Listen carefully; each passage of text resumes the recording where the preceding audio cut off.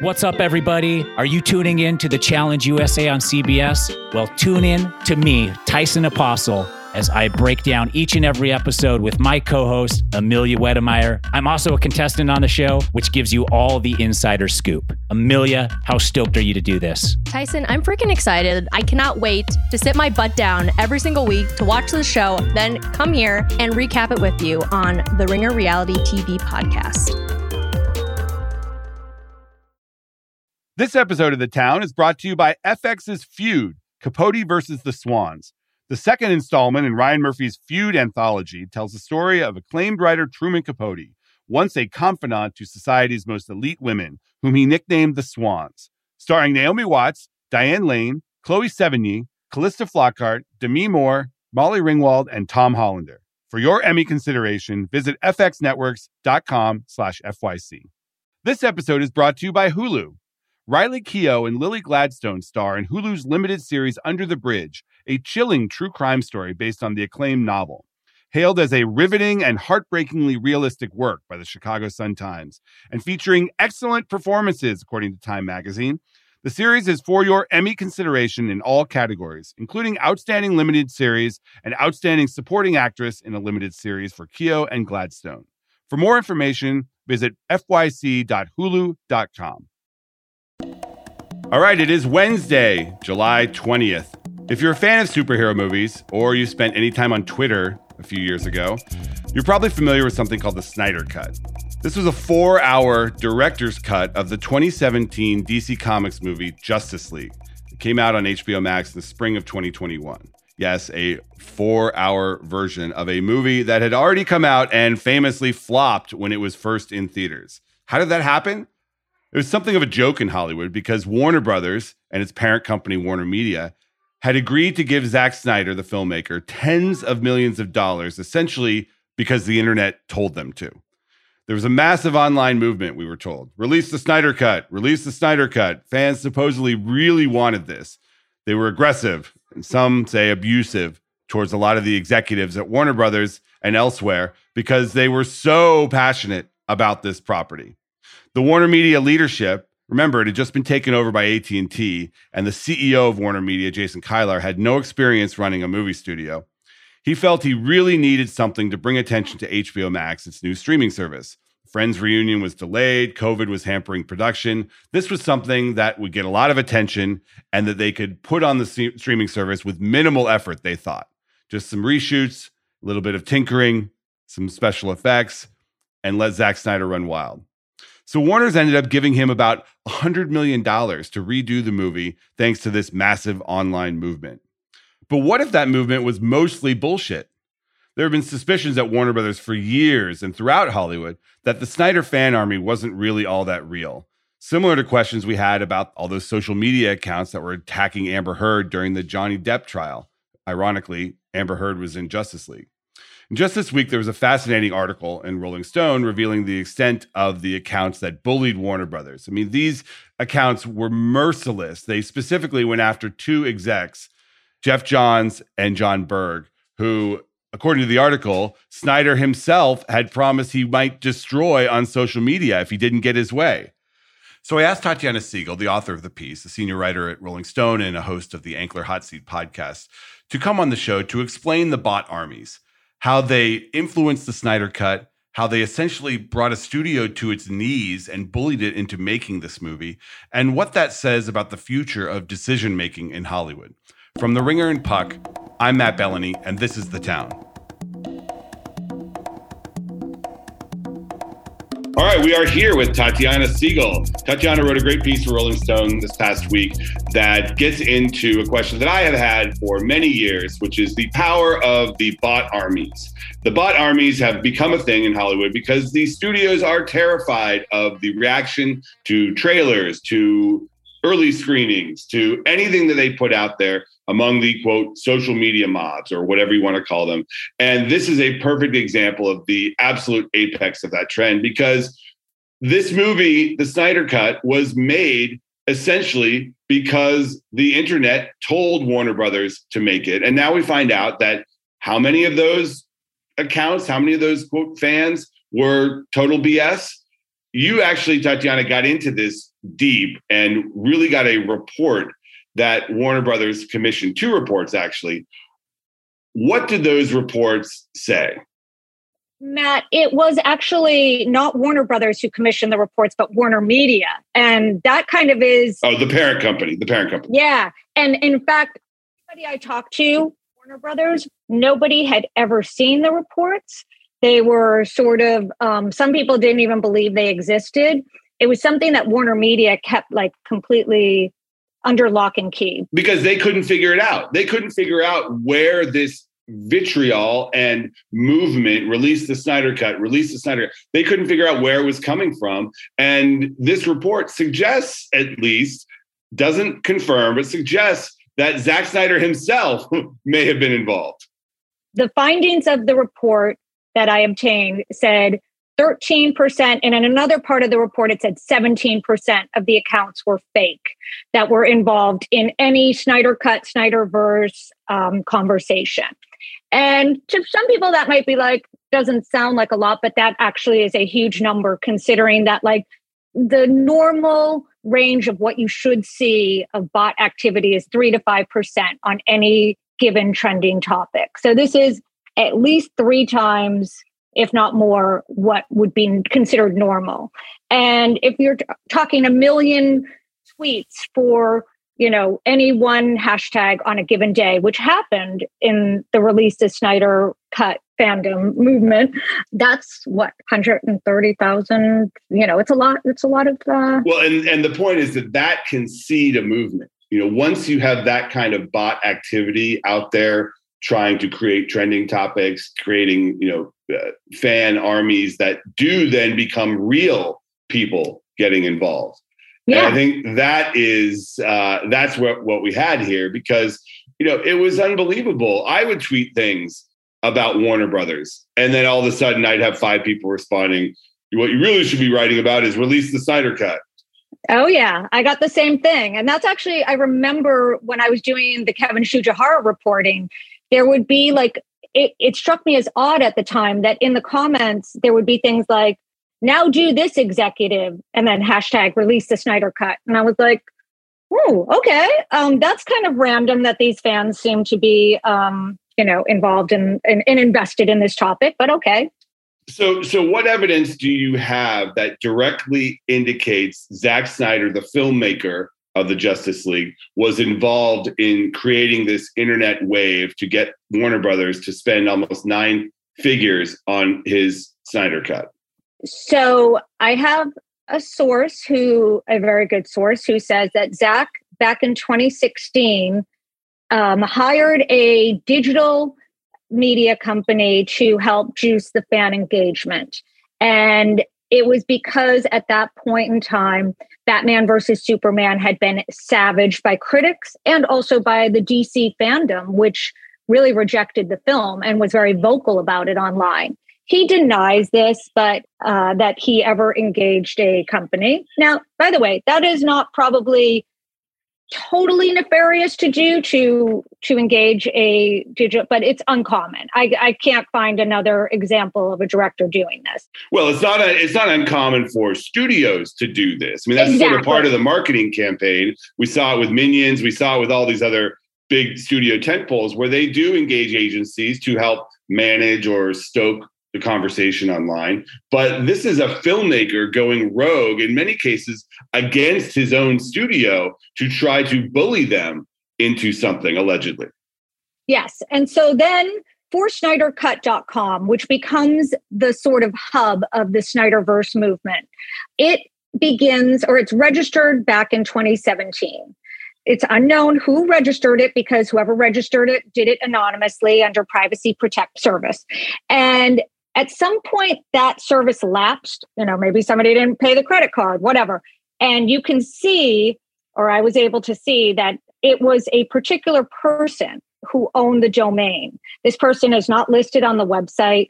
This person happens to have an ad agency called myagency.com. And that agency is now defunct, but if you go back to the archived version of its website, it touts such services as providing cheap, instant avatar traffic to your movement. So, I mean, It's possible there was somebody else who had the means to hire, an expensive agency to do this, but that's kind of where it looks suspect. Does the website also say Batman versus Superman Forever? No, it does not. But past clients include. Yeah, it's fascinating to me because this is a new front in what is a long, long battle.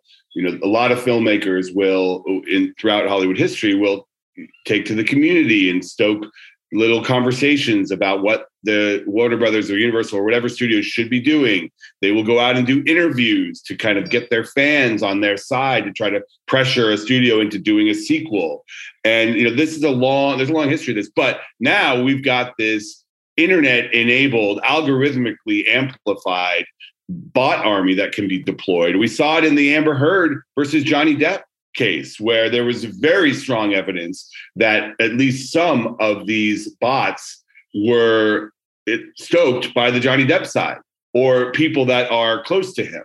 And that was never confirmed, but it's something that's now out there. And I talk to lawyers and marketing people and say, yeah, this is part of the game now. And if I'm someone like Michael Bay or, Jordan Peele's got a movie this weekend where, like, if the critics aren't there for you, maybe you just take matters into your own hands. Yeah. No, it is. I think that was sort of the most chilling takeaway from my Rolling Stone piece is that two people said to me, this is precisely a blueprint of how to weaponize a fan base. Because in this case, it wasn't just for, hey, everybody go see the movie or, make this movie trend or it was to get this movie made. And if executives didn't fall in line, they suddenly were attacked on social media.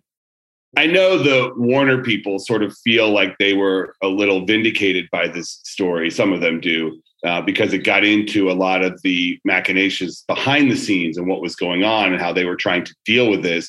But a lot of the Warner people don't look great here, especially the CEO, Jason Kilar, who was essentially bowing to this army and giving Zack Snyder whatever he wanted, sometimes opposite of what his own executives were advising him to do. And, it turns out that maybe all these fans weren't actually real people because the audience for the Snyder Cut on HBO Max was not as large as some of the other DC movies, right? Correct. And in fact, it was like for all of that noise and all of that, news cycle, at the end of the day, it ended up either somewhere between 6th and 8th that year in terms of how it performed on HBO Max. Movies like Suicide Squad did much better. Wonder Woman 1984, which had actually opened a month before the calendar year 2021, did much better. I tried to watch it. I got 10 minutes in. It's not good. A 4-hour version of a bad movie is not better than a 2.5-hour version of a bad movie. Oh, Matt, be careful. They're going to come after you. I know, exactly. So them and the Johnny Depp bots, they can join a movement together and take me down. The behind the scenes on this was crazy because Warner's was freaking out. I mean, I remember covering this stuff as it happened, and some of the death threats they were getting, executives getting pictures of themselves decapitated on Twitter, and the head of who was it that deactivated her account because of the online abuse? Diane Nelson. Yeah. Yeah. I mean, it's just crazy. And I think that they implicitly blame Zack Snyder for this. Do you get that feeling? Absolutely. I would say that of the 20 plus people I talked to who were involved with these two movies and the ensuing drama, believed that Zack Snyder was manipulating his fan base behind the scenes and believed that he was working in tandem with Ray Fisher, who sort of became the conduit for a lot of the negative tweeting of some of these executives. Ray Fisher, who plays Cyborg in the movie and has had his own battle with Warner Brothers over some of the treatment that he says he was subjected to when Joss Whedon was brought in to finish the movie because Warner's had kind of lost confidence in Zack Snyder, and he also had a personal tragedy that he stepped aside from the movie for. But that was a whole separate drama on this movie where they, Gal Gadot and Ray Fisher and some of the others claim that Joss Whedon was abusive to them. And, I just feel like at this point, this movie has become, it's like an albatross around Warner's neck. They just want to pretend this movie goes away. What do you think the takeaway is here for studios dealing with this new reality? From what studio executives I've talked to about this particular phenomenon, it is something that they find, at first they found it to be like a curiosity, like, hey, how do we harness the power of a movie's fandom the way Zack Snyder was doing in 2018, 2019. But now people that I talked to at other studios, at competing studios, said that this is actually kind of scary what happened. It is. It doesn't mean they won't try this. You're kind of playing with the devil when you engage in these kinds of dark arts on social media.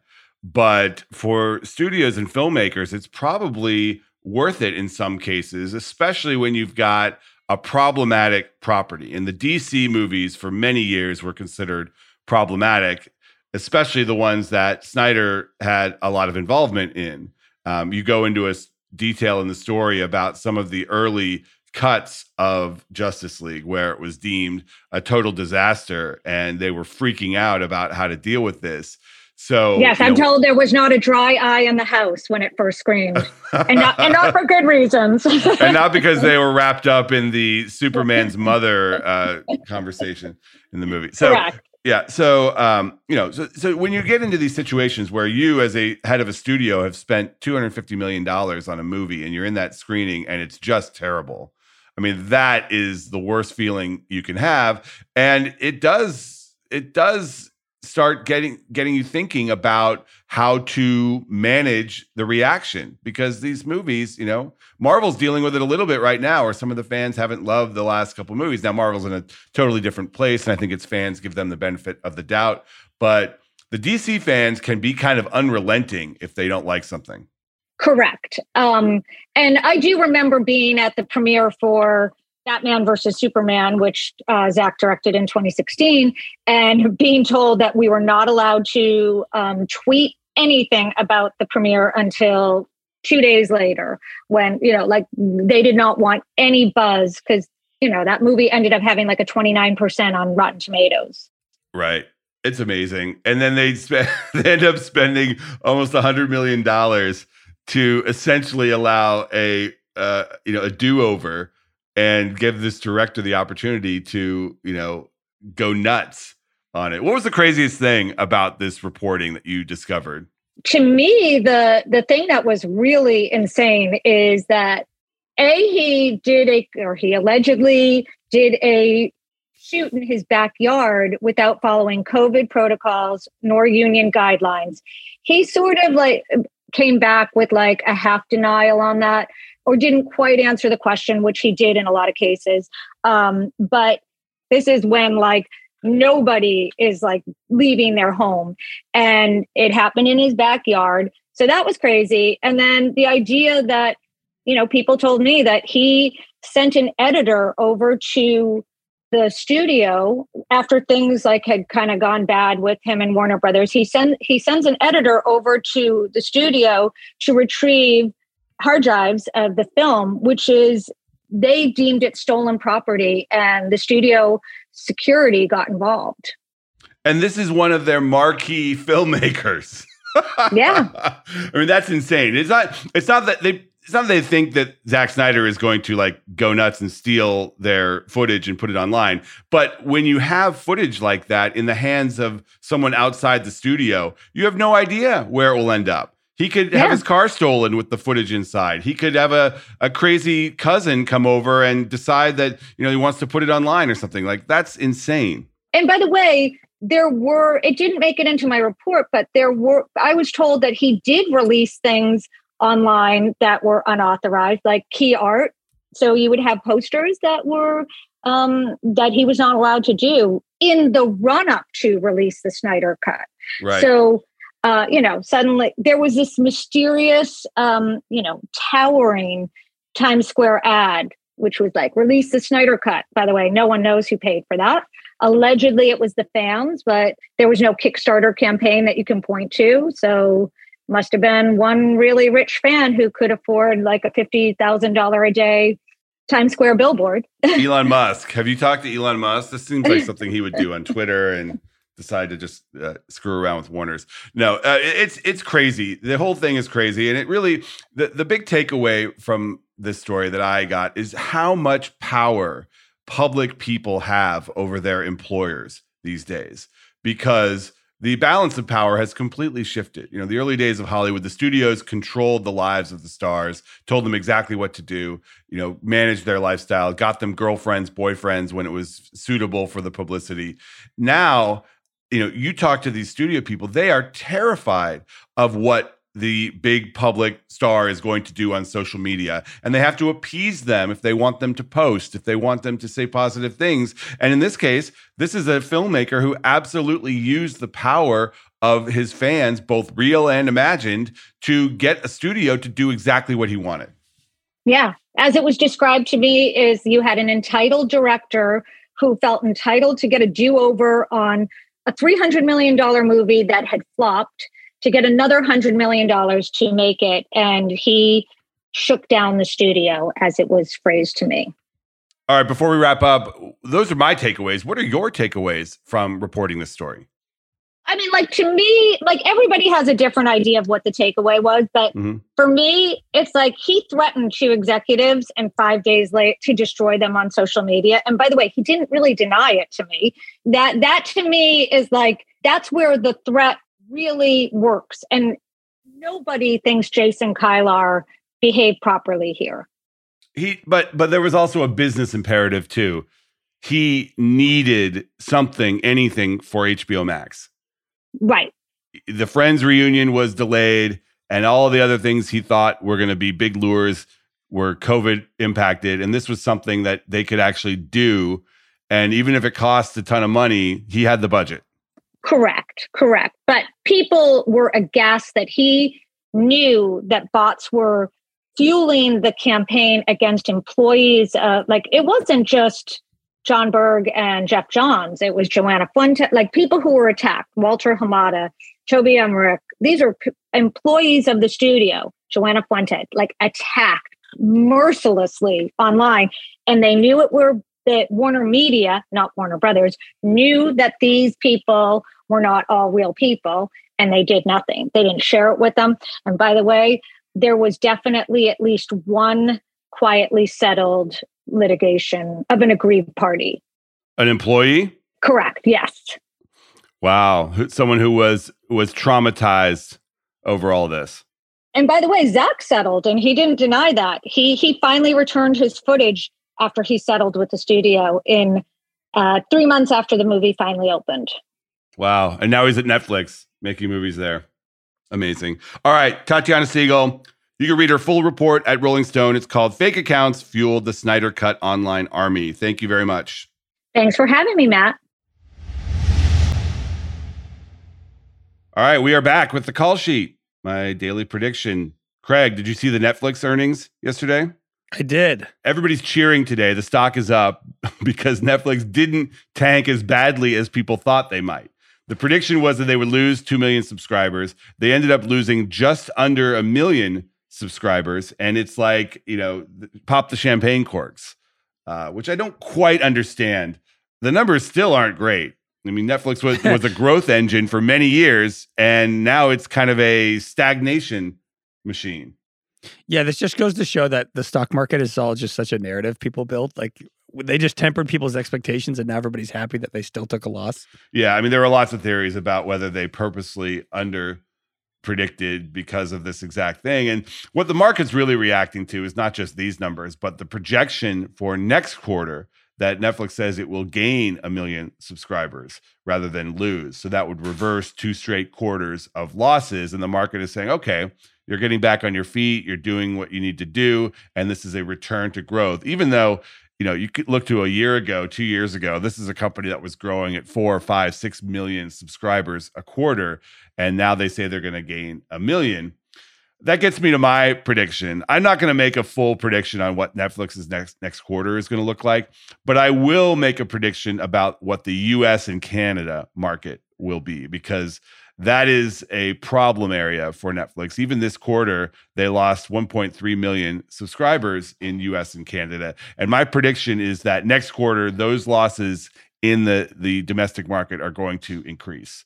I just think the competition level and the shift in the investment of resources that Netflix is making to the international content sector, it's going to impact. I don't know how much it will lose, but I think it's going to lose more than 1.3 million subs in the US and Canadian market. Doesn't mean it won't be made up elsewhere, but I think they have a problem in the domestic area. Is this content-based? Like they don't have that many great shows or movies coming out soon, or are there kind of larger issues at play here? I think it's both. I mean, you look at this quarter and Stranger Things is by far the biggest English language show in the world. And it over-indexes in the US, obviously, because it's set here and made here. So if Netflix loses subs during a quarter in which Stranger Things was gigantic, what's going to happen next quarter? Now, they do have those final episodes of Stranger Things in this quarter, so there was a reason for people to stay. But now there are a couple months where there's no Stranger Things if you've watched it, and it's, you know, they have some other stuff. The other factor here is that there are macro things going on. I mean, the inflation numbers, people are looking twice at what they're spending. You know, heading into a recession, and people are doing more stuff outdoors. The pandemic era Netflix subscriber might be looking twice at what he or she is subscribing to now. So there are a lot of outside factors. I also think the competition level in the US is just insane now. If you look at all these services, some of which are only domestic, things like Peacock and Hulu, it's just, there's a lot to choose from. You know, I don't know. If I look at the first half of 2022 for Netflix, other than Stranger Things, what else has been a big hit? They had Inventing Anna, which was a huge miniseries. They've had some movies that have done well. The Adam Project was specifically pretty big for them. Because now they're going to have The Gray Man. They're going to have that Marilyn Monroe movie. They're going to have Cobra Kai. They're going to have The Crown, Dead to Me, Enola Holmes 2. I don't even know if the first one was a hit. It was. It's the Millie Bobby Brown movie. Knives Out sequel. Yeah, we don't know exactly when that's coming, but yes, they do. Listen, Netflix has great stuff. That's not the question. They've had great stuff and they have lost subs. So yeah, they have to have better stuff, or they have to figure out how to, you know, get more subscribers through this advertising tier. But now they say that the ad tier isn't coming until 2023. So they've got this second half of the year to figure out until that comes. All right. That is today's episode. I want to thank Tatiana Siegel, and I want to thank producer Craig Holbeck, and I want to thank you.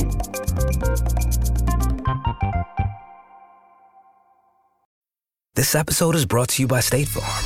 You might say all kinds of stuff when things go wrong, but these are the words you really need to remember. Like a good neighbor, State Farm is there. They've got options to fit your unique insurance needs, meaning you can talk to your agent to choose the coverage you need, have coverage options to protect the things you value most, file a claim right on the State Farm mobile app, and even reach a real person when you need to talk to someone.